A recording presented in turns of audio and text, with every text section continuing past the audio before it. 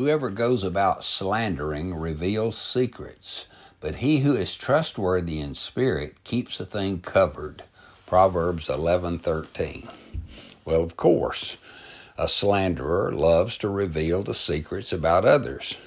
He looks for information and imperfections in other people. He loves to hear bad reports, and he loves to share bad reports. He appears blind to his own faults, but he has X-ray vision on everyone else. He's not to be trusted even if his slander is true. His heart is vicious.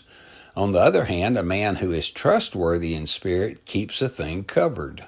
This means that he is also aware of the faults and failures of others, but he refuses to talk about them. He is trustworthy in that he keeps confidences because he knows the damage that slander can do. All of us observe and hear information that is better left unspoken. What we do with such information reveals more about our character than the character of those we know. Father, help us be trustworthy in all areas, beginning with trustworthiness with damaging information. Amen.